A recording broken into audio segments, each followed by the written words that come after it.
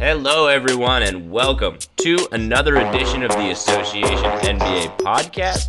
Recording on January 7th, 2018. My name is Sam Routhier. Joining me, as always, is Tommy Wood, who today is hopping on the podcast from the road. Tommy, how are the interstates? Well, we're about a third of the way through Nebraska after driving all the way across Iowa earlier today. Been on the road since about 6:15 in the morning. It's been a long trip, but we're getting closer to Colorado, so that's good. That's always good.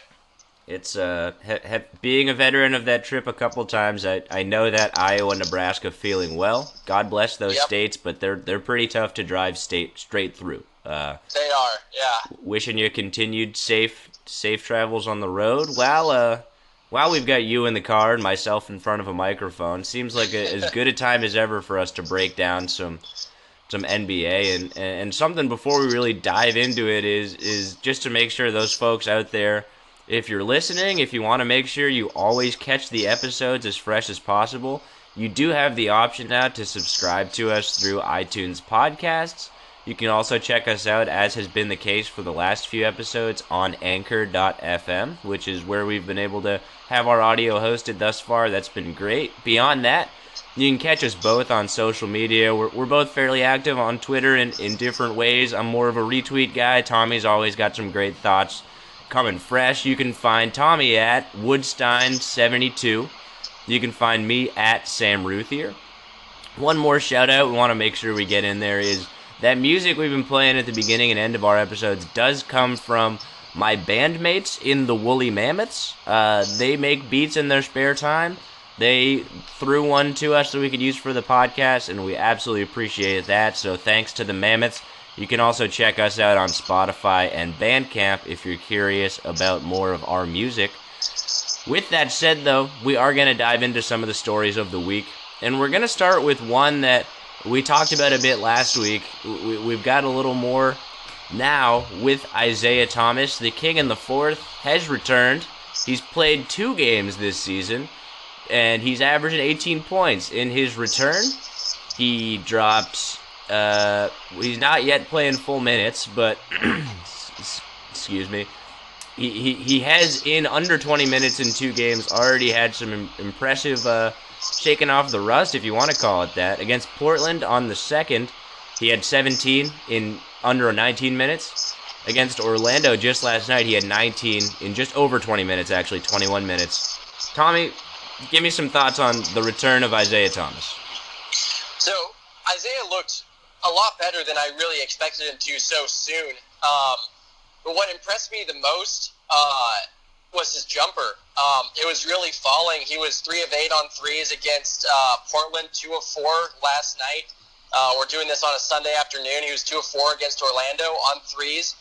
And normally when you see a guy come back from taking a long break for injury, it takes a while for his jumper to get in rhythm. But he was able to step in and hit him. He was able to hit off the dribble. That was really impressive.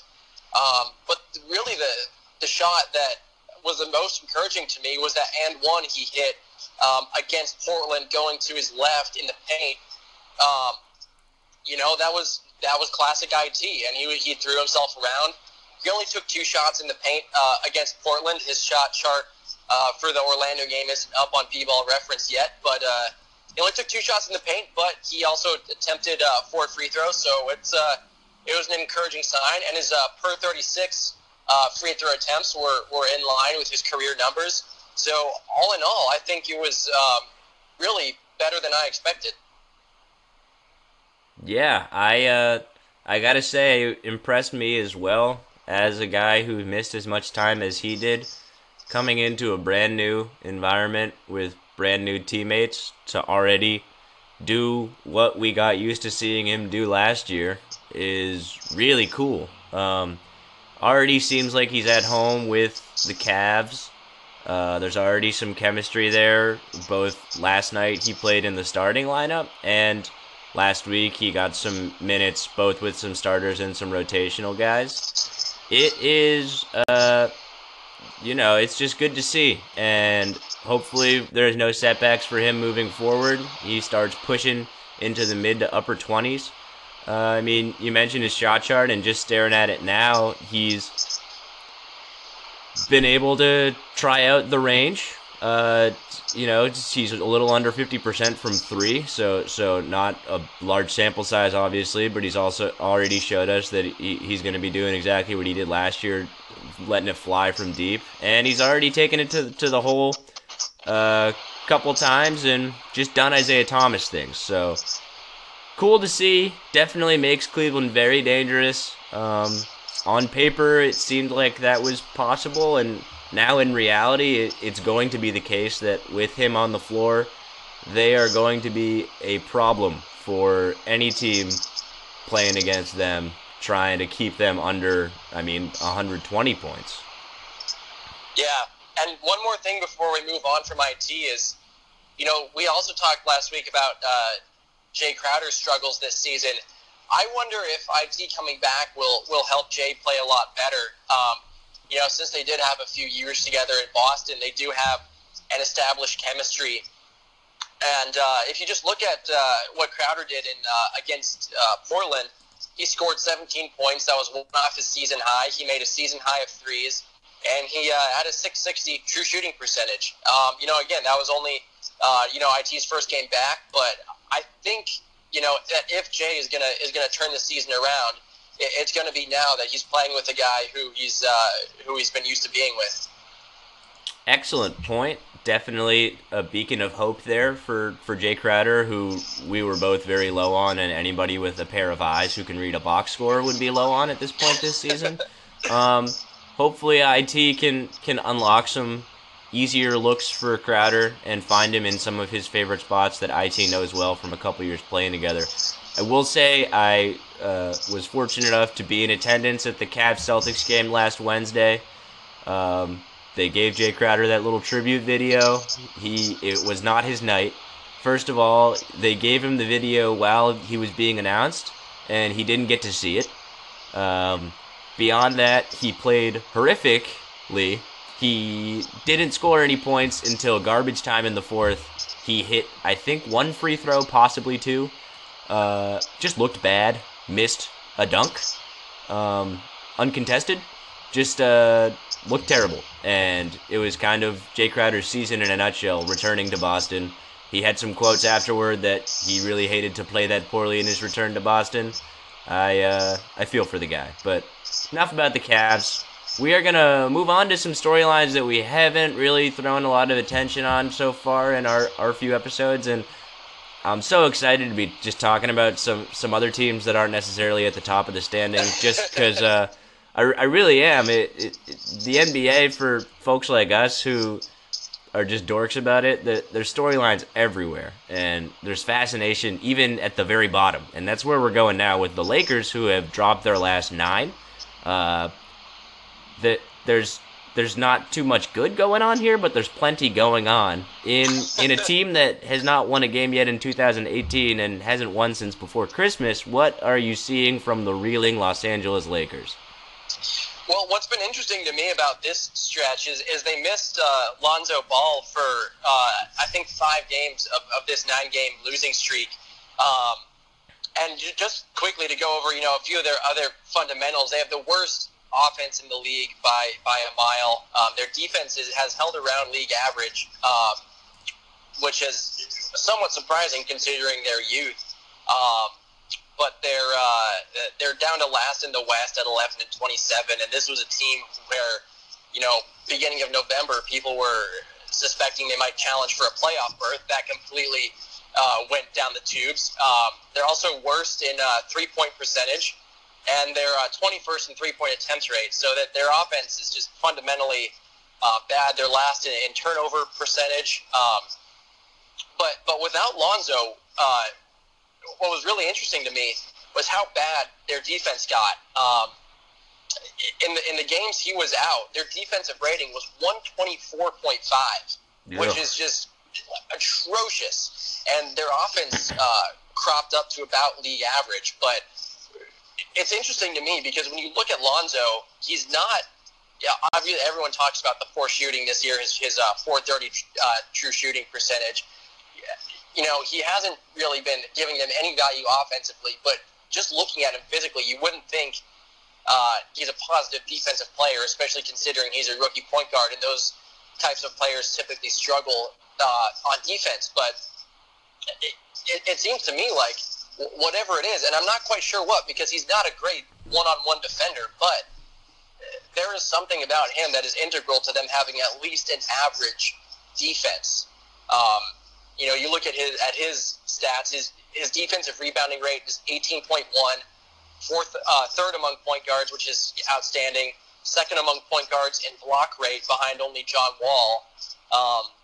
You know, but individual defensive stats are a little fuzzy, and to me that suggests that he might be later in his career a really good team defender, a good help defender.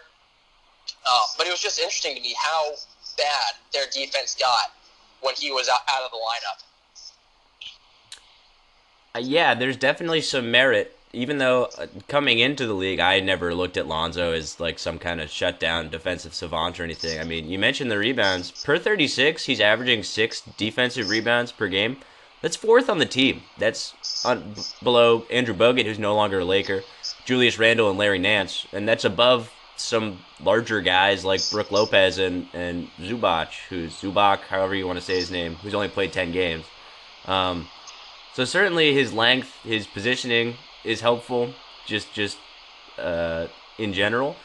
I think maybe there's also just something intangible with Lonzo that I can't really speak to, and I didn't get that sense that he had any intangible leadership qualities or anything like that. I mean, the guy has terrible taste in rap music and all other kinds of things that wouldn't lead me to think of him as some great leader, but I don't know, man. I think for all the buzz about how good Kyle Kuzma has been, Kuzma's been in there the whole time during the 9-game losing streak. Lonzo's the one who got hurt, and then things really took a turn for the worse. So we'll see. I don't know. I wanted to throw by you real quick. Our big baller Lithuanian ambassador LeVar Ball thinks that Luke Walton has lost the locker room. What do you think about that?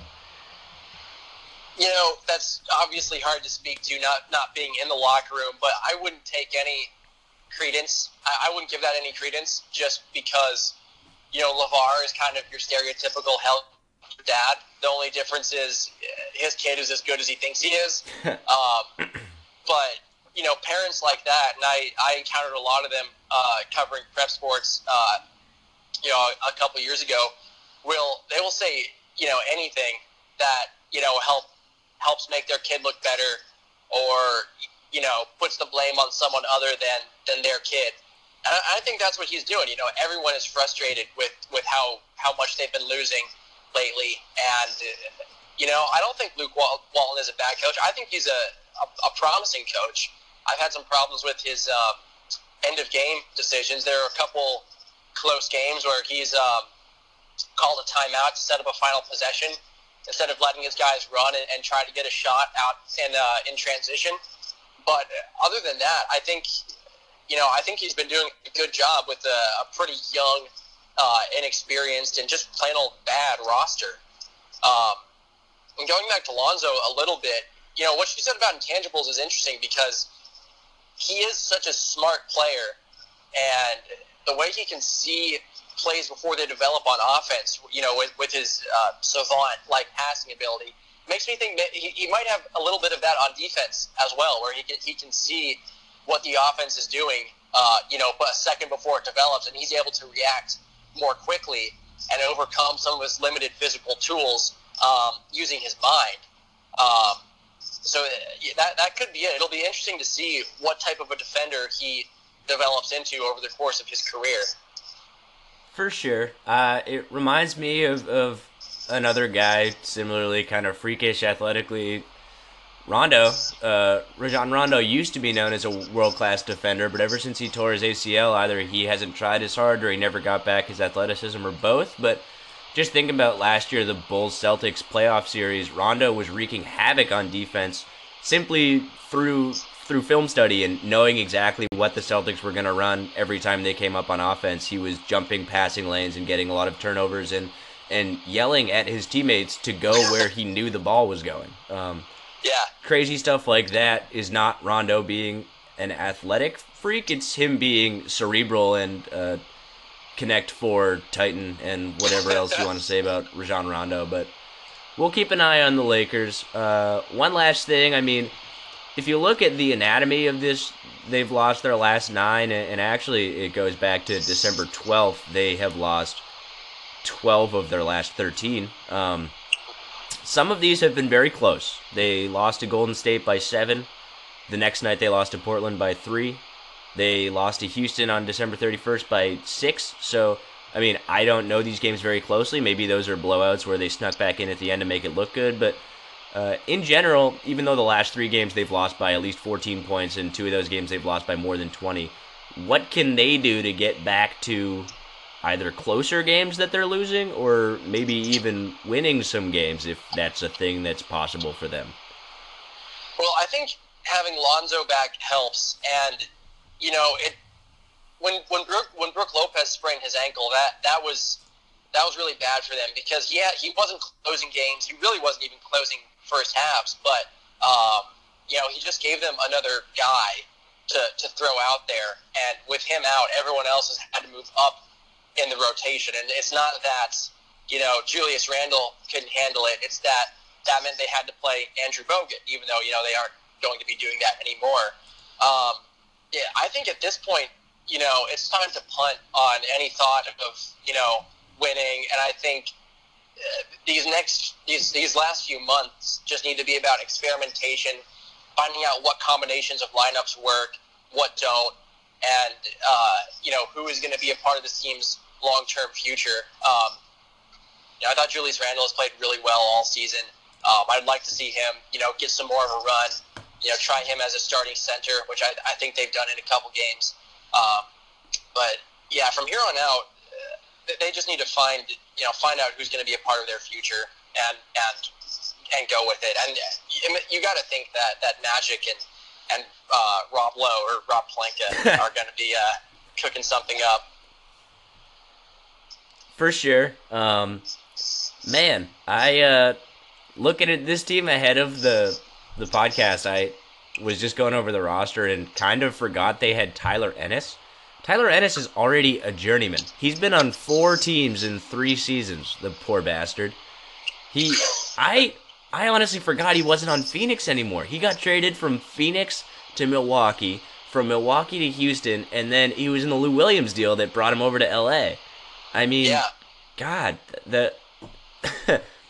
I can't believe it's already his 3rd year in the league, nonetheless, that he's been on 4 teams. But that's a random side note. I too, just want to see them try some lineups and see who works and who doesn't, and whether keeping some of those core guys is tenable, whether, you know, you try enough Clarkson, Ingram, Lonzo lineups to see if they can share the ball well enough, or whether you try guys like Randall and Nance side by side with Randall at center like you mentioned, see if that's got some run moving forward. I personally am not the biggest fan of Randall. I just think he's too inconsistent. I know a guy that you and I are both big fans of, Zach Lowe,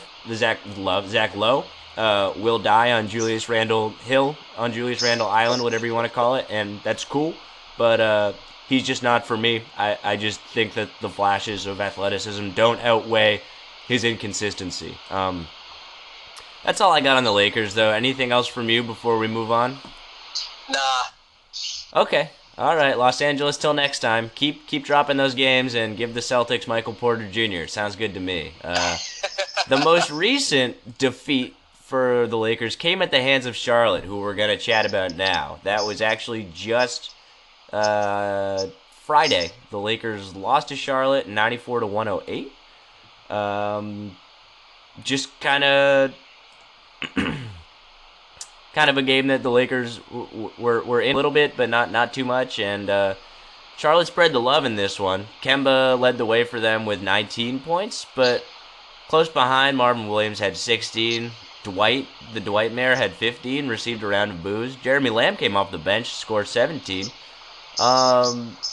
the Hornets are kind of in a curious place right now, Tommy. I look at Kemba Walker, and even though it's not the best comparison, I kind of see a situation not too different from what has become the case in Memphis with another point guard who never quite has become the toast of his conference, Mike Conley, but also is very good. Now, Mike Conley's a better defender and I think has a higher ceiling than Kemba.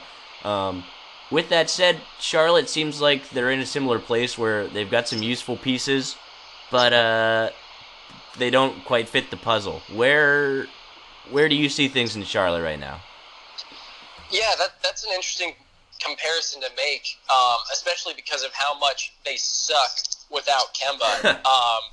It's just there's no other way to put it. His on-off rating is plus 18.9, which is astronomical, and those numbers can get a little bit noisy. But when Kemba's on the court, they have a 111.7 offensive rating, which would be sixth in the league. And with him off the court, their offensive rating is 96.8, which would be the worst in the NBA by almost 7 points per 100 possessions. I mean, I haven't looked at all the numbers, but I don't think there would be a more drastic drop for any rotation player in the league. It's absurd how bad their offense gets, and the problem is their other high usage offensive players have just been completely inefficient. Marvin Williams is having a nice shooting season, but he's kind of a bit part. Nicola Batum is having, I think, the worst offensive season of his career, shooting 29% from three, which is far below his career average. Only 50% true shooting for him. Michael Carter-Williams, their erstwhile backup point guard, 41% true shooting, just awful. And Malik Monk, who I thought was a great steal of the draft at number 11, only 45% true shooting. And in the last 10 games, he's only playing 6.5 minutes per game, and he's got 4 DNPs. So he has really been disappointing this year, even though it's far too soon to give up on him. But the fact is that without Kemba on the court, they really can do nothing right.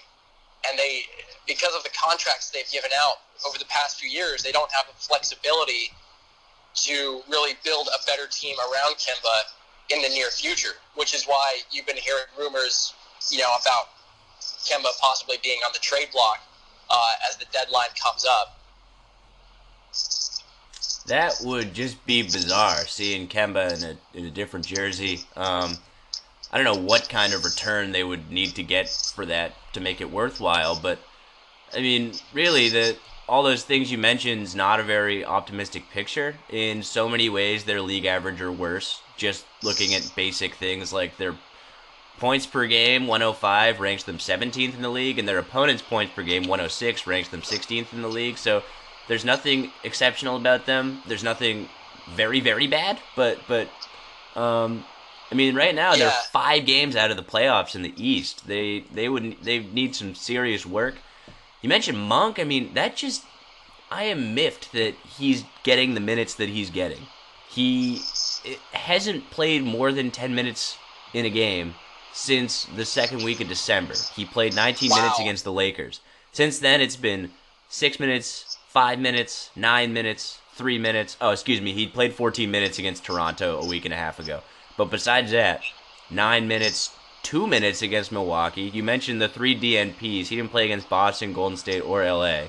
And then a combined 8 minutes in the last 2 games. That's just not, okay, it's one thing if you're fighting for, home court in the Eastern Conference and, like they have been the last couple years, or at least one of the last couple years. It always feels like they could be doing that, but they only really were in that kind of battle a couple years ago when there ended up being that 4-way tie for the 3 through 6 seeds.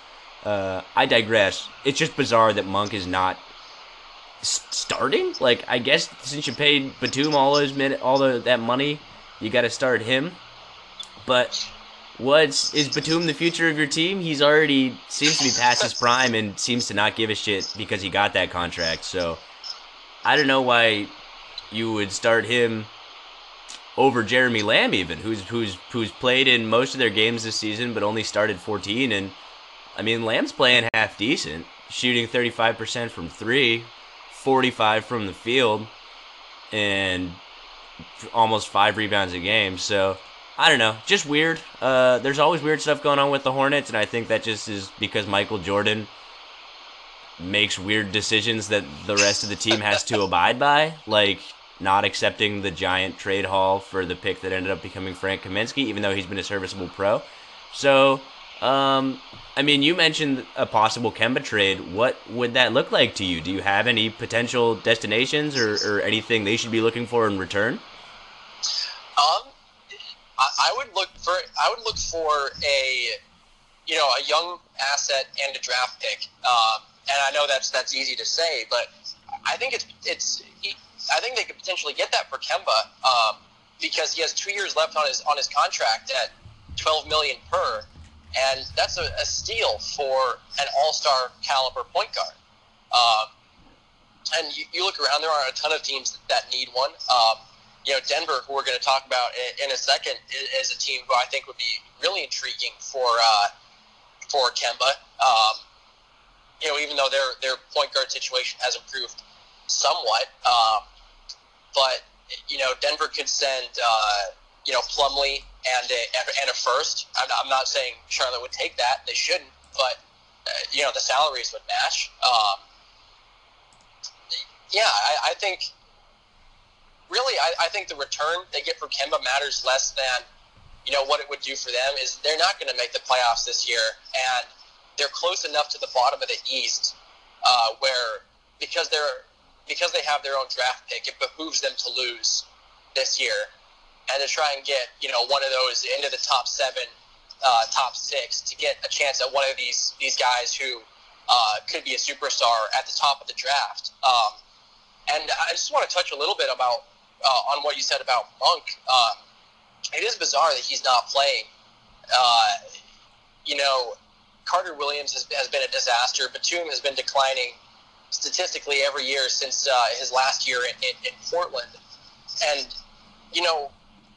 Monk isn't going to develop into the player he could be if he's getting 6 minutes a game, and getting a DNP every other night. I wonder if Steve Clifford were still coaching instead of on his medical leave, if Monk would be playing more. I wonder if Steven Silas as an interim coach is kind of taking a less risky approach and playing more established players, even if those established players are really not good at all. It's funny that you talked about Kaminsky too, because I think that might be the one big mistake this franchise has made in the past half decade, was not accepting that trade offer. And even if they had kept that pick, there are some good players after Kaminsky who they passed on. Miles Turner, Devin Booker, Kelly Oubre, Terry Rozier were all on the board at that time.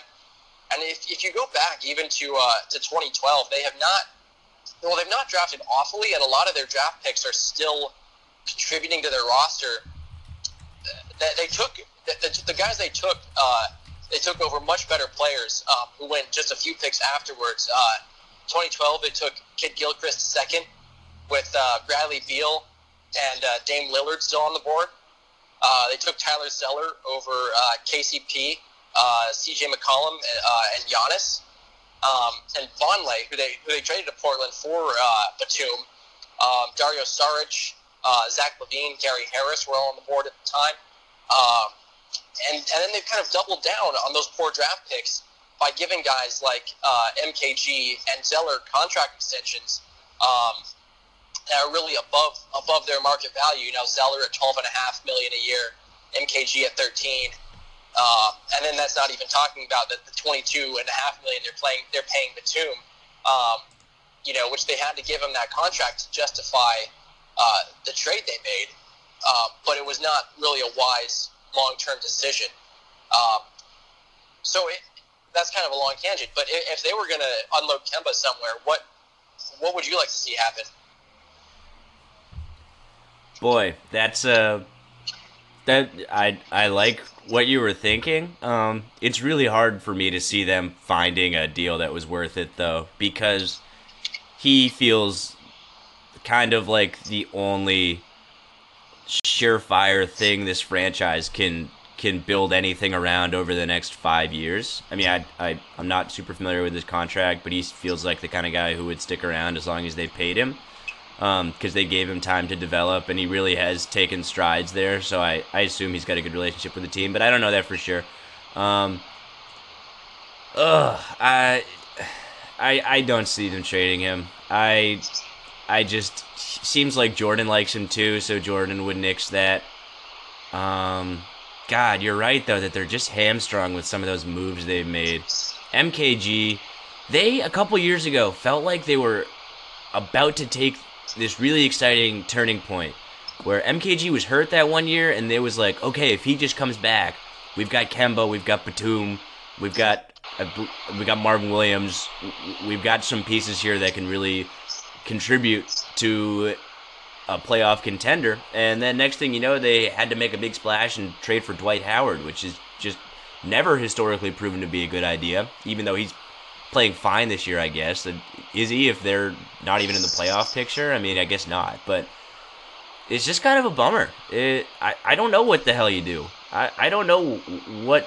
I'm bummed too because hopefully Steve Clifford can come back healthy, but Steven Silas getting this shot was cool as a silver lining. Paul Flannery wrote a great feature about him just a couple weeks before Silas stepped into this interim head coaching role.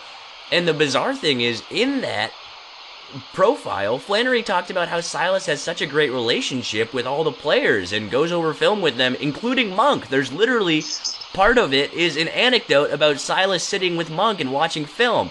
So for him to come in and not give Monk the developmental minutes that he clearly needs to like you said, find his potential as an NBA player that we all saw and all thought he was a steal as the 11th pick in the draft, just blows my mind. And I think you can tell by my tone of voice, it kind of pisses me off.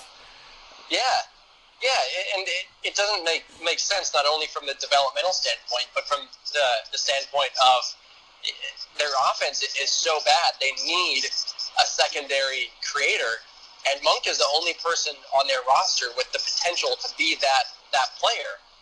You know, they thought that's what they were getting in Batum, but he's regressed so far, so badly as a scorer, to where his passing and his ball handling are kind of irrelevant, because you can't be an effective secondary facilitator if you're not a threat to score off the catch, to make a catch and shoot three, or to pump and drive, draw the defense into you, and then make a pass off of that. Monk is really the only guy who could potentially become that. And you've seen at Kentucky that he's a deadly shooter. You know, he's an okay finisher, but he's a freak athlete. And there was a lot of talk in the draft that he had kind of untapped point guard potential that he just never got to show in college. So I don't know why he's not given more free reign to run the Hornets' second unit. I don't either, man. It's a bummer. It's I don't know why you want to throw 16 minutes a game to Michael Carter-Williams, who we already know his ceiling basically, and just let Malik Monk flounder on the bench. But maybe there's something we don't know. Maybe, I mean, I know he had some, I think it was knee issues back in preseason. Maybe there's something lingering from that. Maybe he's a malcontent. Maybe, Steven Silas forgot he was on the roster. I don't know. But, oh man, I was so excited to talk about some of these teams, and now I'm just bummed. I gotta go light some candles and take a bath. Yeah. Anyway, pour one out for Kemba. I know. Let's hope they just put some exciting talent, not just around him, but actually on the court with him, because he's fun to watch. Anyway, Yeah. onto a situation with a little more hope attached to it. Your hometown team, and a team I got to know pretty well living in Colorado for 4 years, the Denver Nuggets, who are currently above 500. They're 21-18. They kind of an up and down season with regard to expectation versus reality, with Paul Millsap having his injury. He's going to be out for a few months. There was kind of talk as to who's going to take the step forward in the backcourt, Moutier or Murray. There was the weirdness surrounding them moving on from spacing on his name. Who's that point Jameer guard? Nelson. Jameer Nelson, who seemed to have a lot of respect in that locker room and was well liked by everyone. Only to give Richard Jefferson a roster spot and a bunch of DNPs. Most recently on Friday, they beat Utah 99-91 in a great Trey Lyles revenge game. What really, we can go a million directions here. Where do you want to start? What are you seeing out of the Nuggets this year, and do you like it, or are you hoping for more? Well, I'm just curious. When you texted me that you wanted to talk about the Nuggets, you said that you had a million questions about that box score from Denver Friday. So, for your million questions, I'm interested to hear them. Of course, yeah. Happy to start there. So, like I said, they beat Utah 99-91. I have a bunch of questions about the DNPs. So, guys not getting any minutes in this game, all listed as DNP coach's decision. Emmanuel Mudiay, Richard Jefferson, Kenneth Faried, and Darrell Arthur. So, yes, there's some guys. Faried, you've got tied up in a contract that it's fine because the salary cap's grown so much, but it's still a lot of money to give a guy who's getting a DNP. Richard Jefferson, we just mentioned, got signed so Jameer Nelson would be cut, or vice versa. Emmanuel Mudiay, coming into this year, was considered to be possibly one of the franchise's futures. And I don't mind Darrell Arthur. I think he could be a rotational guy, but all four of those guys haven't played this game, and I checked some recent box scores. It's been the same thing, at least in the last game and in some previous games as well. What's going on there? Well, I guess let's start with the big ones, and that's Faried, who's kind of been in and out of Mike Malone's rotation since he became the coach, and that's a little hard to explain, because he did really well as the backup center last year before the Nuggets traded for Miles Plumlee or Mason Plumlee. Whichever Plumlee. Mason. They're all the same. And I think the thinking is that they don't like playing a lot of traditional bigs. Really, Jokic and Plumlee are the only traditional bigs who they play, and they like Plumlee as that second unit center because he recreates some of Jokic's facilitation just with his passing ability, and Faried doesn't do that. Faried is just going to be a rim runner and dunk, and that's it. Now, I think that's Mike Malone's reasoning, but I really don't agree with it. Mostly because I think Faried is just a better player than Plumlee. I think he's definitely a better offensive player with his ability to catch lobs and out of the pick and roll and to hang around that dunker spot along the baseline. And there's a really interesting article last year about the gravity of Kenneth Faried and how he's such a good cutter and such a good dunker, and he times his cuts so perfectly that even though he has no offensive range outside of the paint, he carries the defense with him, and they're forced to react to him just because he's so smart. So I don't agree with Malone's reasoning on that. I don't. Plumlee is probably my least favorite player to watch in the entire league. Just because he really does nothing from an offensive standpoint other than pass. He's a big white Rondo. Is the best way I can put it. Where he'll hog the ball and he'll hunt for the perfect assist opportunity before he passes it. He's not the type of touch and go facilitator that Jokic is, and he really offers nothing else offensively. He doesn't score. He's at, let me look at it, 537 true shooting, which is below average. He's a 40% free throw shooter, which is horrendous. He only shoots 67% at the rim, which is not good for a center. And he turns it over a ton. He has a higher turnover rate than usage. So he really doesn't add much. And we can get in a minute. The lineups with him and Jokic, because they've been starting together for the past 9 games, have been positive. But Plumlee's really been dragging them down. But sorry, that was long-winded. But to get to Moutier, the Nuggets are just coming around to the fact that he's not a positive player. He's been shooting it better this year. He's been shooting around 41% from three, which is much better than he has the rest of his career. But if you look at the on-off numbers, every single Nuggets player has a worse net rating when they play with Emmanuel Moutier. And it was the case his rookie year, it was that case last year, and it's that case again this year. And I think it's just to the point where he's become unplayable in spite of the minuscule improvements he's made this season. Wow, that sucks because he does have some serious scoring talent. I remember a game last year where the Nuggets, I believe, were in Boston playing the Celtics, and he just dropped like 15 points in the first quarter, doing everything. He literally showed every facet of the game. I don't remember a post-up, but I remember him scoring on a fast break, scoring off a pick and roll, scoring an off-the-dribble three, and also he had some good passes. So that's a guy who had some flashes from my memory, but that plus-minus number about every single player on the team is pretty damning, and that alone can back up Malone's decision to bench him. Back to Fareed for a second. I just remember a couple years ago, he was one of the top names in trade discussions, and I always felt like the Raptors should have snagged him. Eventually, they ended up grabbing Serge Ibaka, and that's worked out well for them.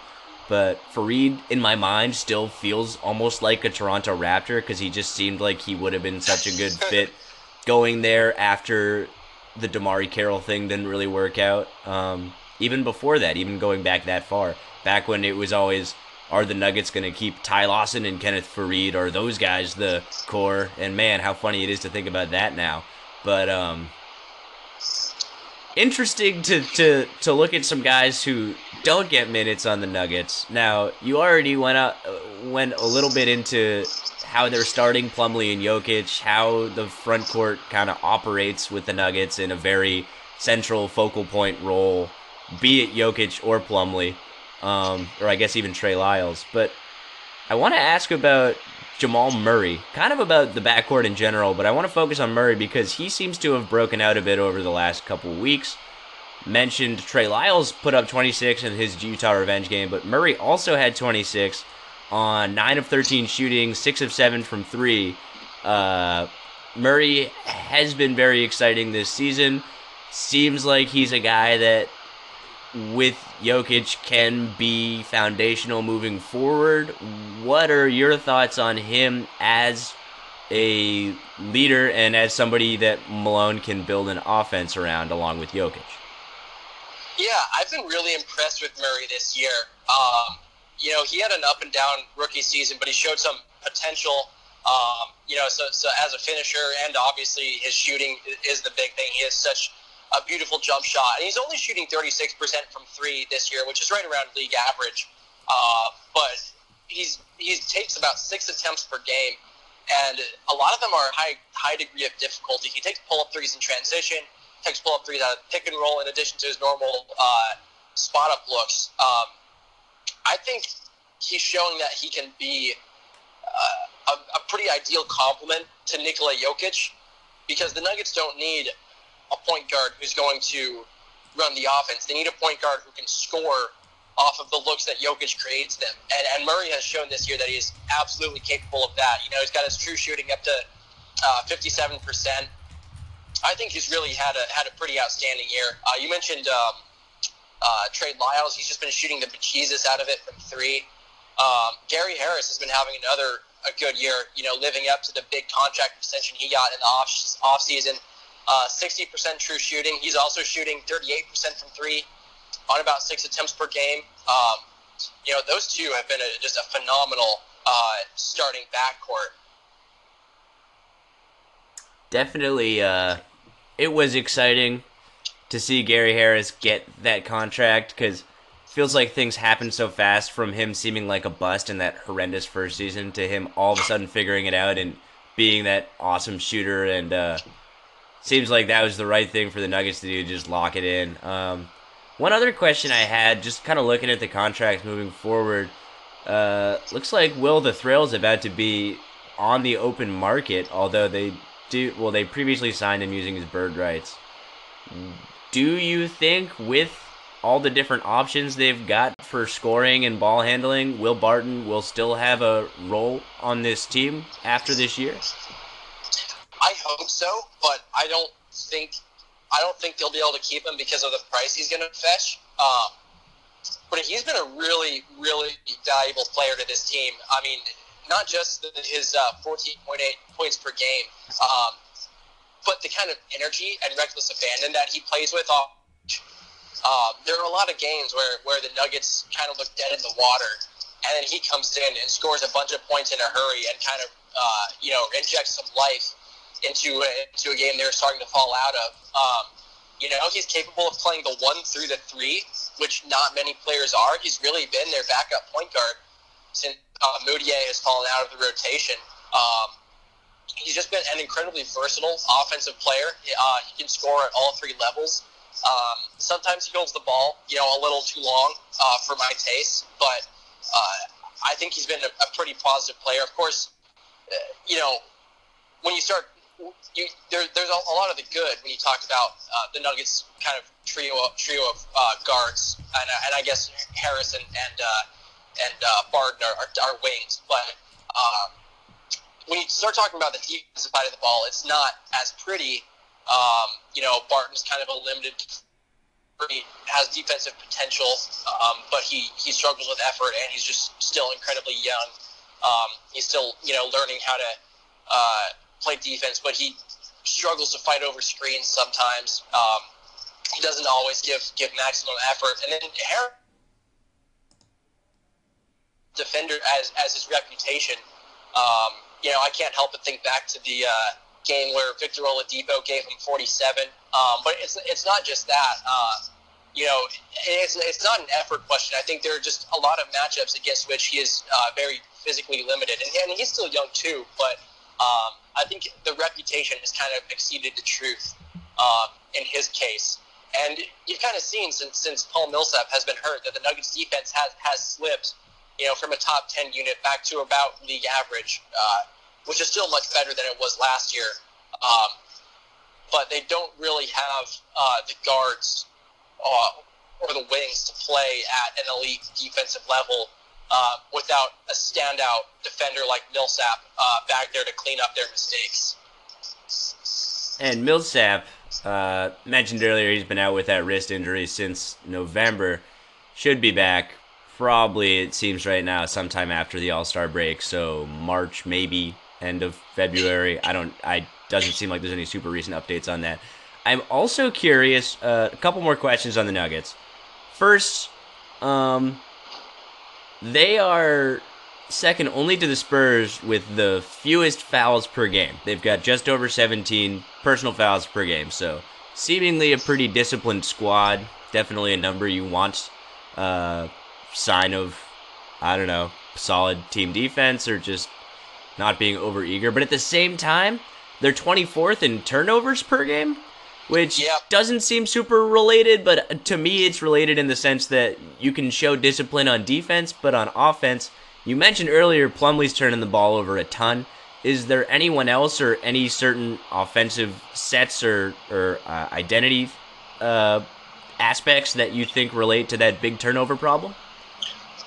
Jokic turns the ball over a ton too. The reason I think his turnovers are maybe not less problematic, but just less egregious, are that his turnovers come a lot on passes and him trying to make those Jokic plays where, trying to squeeze a pass into a window that might not be there. And a lot of that has been since he returned from injury. It's taken him a while to get his timing back on some of those, amazing passes that we're used to seeing him throw. With Plumlee, the turnovers come pretty much every damn time he posts up. He gets stripped. He turns it over a lot on offensive rebounds too. When he brings the ball down instead of just going right back up and putting it back for a layup or a dunk. He kind of has stone hands.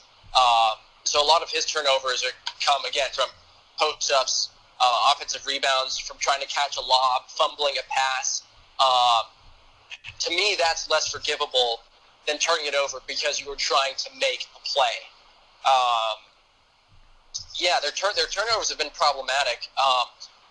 One interesting nugget, Heyo. that I saw on looking at NBA.com playtype data last night is the Nuggets are the most efficient team on cuts in the NBA, both in terms of points per possession and true shooting percentage. But they're in the bottom third of the league in shots taken off cuts, and it makes sense that they would be so good at that. When you have Jokic running the show, guys going back door off, working a dribble handoff with guys, but Harris and Murray have great cutting chemistry with Jokic. So I'd like to see them do some more of that.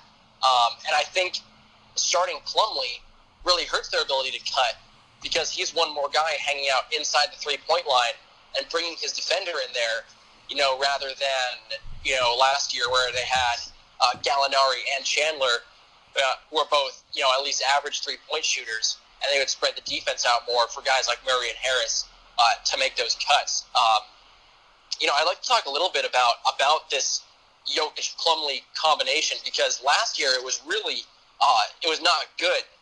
This year they're plus 2.4 as a two-man group. And interesting, the Nuggets defense with those two guys on the court, 103.4 per 100 possessions, which is top 5 in the league. But their offense, 105.8 per 100 possessions, is bottom 5 with those two guys on the court. So while they have a positive, net rating, if you look into it a little bit more, the Nuggets actually have a better defense when Jokic plays alone than they do when he plays with Plumlee. And some of that might be because he played a lot of minutes with Millsap before Millsap got hurt. But Jokic's true shooting is 10 percentage points worse when he shares the court with Plumlee. Gary Harris has a lower true shooting when he shares the court with Plumlee. I really don't see what Mike Malone is doing starting those two guys together, just because I think a lot of the positivity in those lineups comes from Jokic being on the court, from Harris being on the court, from Murray being on the court. I don't think Plumlee has a lot to do with it. I think he's really dragging their starting lineup down in terms of its efficiency and in what it's capable of offensively. So I'd love to see them give another guy a chance. Maybe Trey Lyles, even Fareed, I think would be better. We talked a little bit earlier about the gravity of his cutting. But I think especially Lyles deserves a shot. Torrey Craig, the two-way player, got some run as a starter. I don't think he is a starter. I would love to see Malik Beasley, maybe get a chance in some small ball lineups. But to me, Plumlee as a starter is not the answer. I think he should really be playing as little as possible. Because I'm just not quite sure, aside from the occasional assist, what he contributes to winning basketball. Well, it is odd. And wow, you just took a flamethrower to Mason Plumlee. Yeah, can you tell I don't like that guy? Yeah, I'm sure he's a nice guy. He's just probably, like I said earlier, probably my least favorite player to watch. And his contract, $13 million a year for 3 years that he was given when he had absolutely no leverage, when the Nuggets could have tendered him a qualifying offer and kept him on the team for about $4 million a year. His contract makes the situation much worse. Just bizarre. Just makes me wonder who in the Nuggets front office owed Mike Krzyzewski a favor. Yeah, like what kind of incriminating evidence does his agent have on Tim Connolly? I'd love to know. Well, yeah, just going off the Plumlee thing, it's weird that he's in the starting lineup but then only plays like 20 minutes a game. It's almost like Malone recognizes he needs to play him for whatever reason, because of the contract, because Millsap's hurt, whatever, but he wants to put him in situations where he'll do as little damage as possible.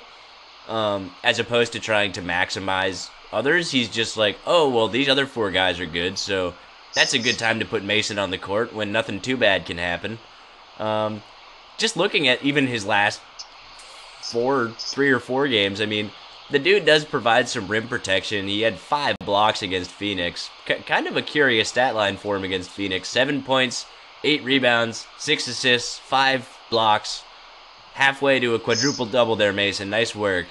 But seems to me, based on what you just kind of constructed and what looking at this roster tells me, when Millsap comes back, even though Millsap's not a center, maybe he'll be taking a lot of these Plumlee minutes, or maybe as the season goes on, Trey Lyles starts taking some of those Plumlee minutes. I don't know. What kind of a solution is there, and is that a good thing if you're just shoving Jokic at center more? I think so. Purely from a spacing perspective, it's interesting because Trey Lyles has really been playing starters minutes the past few games. He's been playing more minutes per game than Plumlee. Plumlee's just been getting the start. I think it'd be interesting to see what a starting lineup with Lyles and Jokic as the front court looks like. And again, I think that would make Murray and Chandler and Harris better players just because they would have more room with which to operate. When Millsap comes back, yeah, I do hope that he takes quite a few of the backup center minutes because I think he and Jokic should be staggered as much as possible. I would love to see Lyles even play some backup center in some extreme small ball lineups. I think that could be interesting. It's the unfortunate thing about this is that Juancho Hernan-Gomez, because he got mono before the season, has really been unable to play or play effectively when he's been available. Because he's another guy who would be, who were he healthy would be playing a lot of heavy minutes at 4 and hopefully too a little bit of backup 5. But again, I think Fareed as a backup 5 is effective and is something the Nuggets should go back to. And you mentioned earlier how they've been trying to trade him for years. It seems if they're still trying to do that, it doesn't make any sense to bury him on the bench because that only depresses his value. So I think whether they're trying to put together some effective bench lineups or increase Fareed's value so they can get a better return for him, it kind of behooves them to play him. So I think Mike Malone, on the whole, has done a very good job with the Nuggets. They've gotten better every year he's been here, and this year they're obviously a playoff team. He constructed a fantastic offense around Nikola Jokic last year. But I think he still has something to learn with the way he manages and constructs these rotations. And I hope he does learn. I think he will. What he's done these past couple weeks is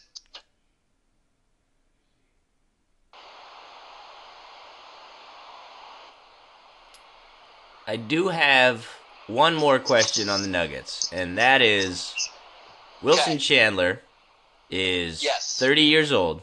He's averaging just about 10 points and 5 rebounds per game. And he has a player option next year for $12.8 million. Do you think he will or should opt in? Yes, because with how he's played this year, I don't think he gets 12.8 mil on the open market. And it's sad because I like Wilson Chandler, and I think Nuggets fans have been killing him this year. I think it's been incredibly unfair. The man has torn both his labrums and come back from it. That is an extremely painful injury, and it's a hard one to come back from when you think about just the amount that NBA players use their hips. And it's really unfair to beat him up for it, but I just think it's reached the point where he might not be effective anymore through no fault of his own, just because because of health reasons. So yes, I do think he'll pick up that player option. And hopefully he can turn it around in the second half of this season. And if he does, then maybe he'll decline that.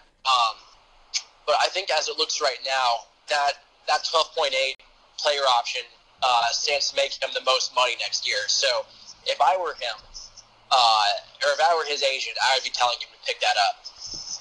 The only scenario I can imagine is if he does play even marginally better in the second half of this season and perhaps decides he would rather have the security of a longer-term deal for less money and finds a team, either restructures with the Nuggets, or I guess it would be re-signing a new deal, or finds another team who says, we'll pay you less money per year, but here's a 3-year contract with at least parts of that guaranteed. For a guy with that kind of injury history, maybe he would want that security, so if something happens next year, he's not out of the league forever. But, I don't know. I also totally hear your reasoning where somebody with that injury history who's at this point not playing his most effective basketball would have a hard time saying no to $12.8 million. So, we'll see. Yeah, that is a good point you raised. And, if he can get a...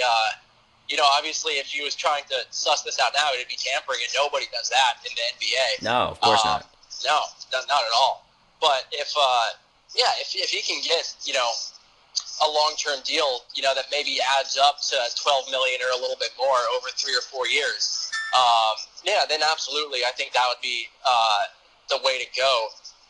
Especially if he can get if it's fully guaranteed. That'll be interesting to see. Because especially after signing Plumlee to that odious contract, the Nuggets, they could really use that $12.8 million in cap room that he would open up by opting out. They could, for sure.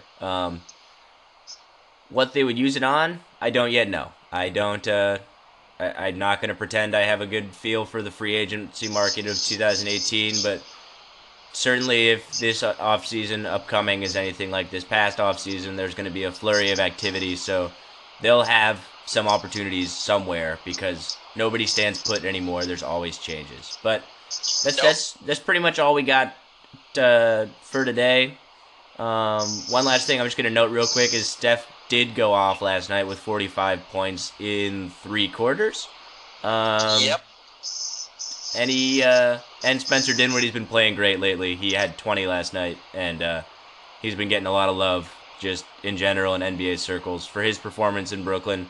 Something that obviously excites us as Colorado Buffaloes. And by the way, the Buffaloes swept both Arizona teams in Boulder this past weekend, taking down number 14 Arizona, and before that taking down number 4 Arizona State. So pretty good last few days for Colorado basketball at all levels. Now let's just get Askia Booker on a 2-way contract.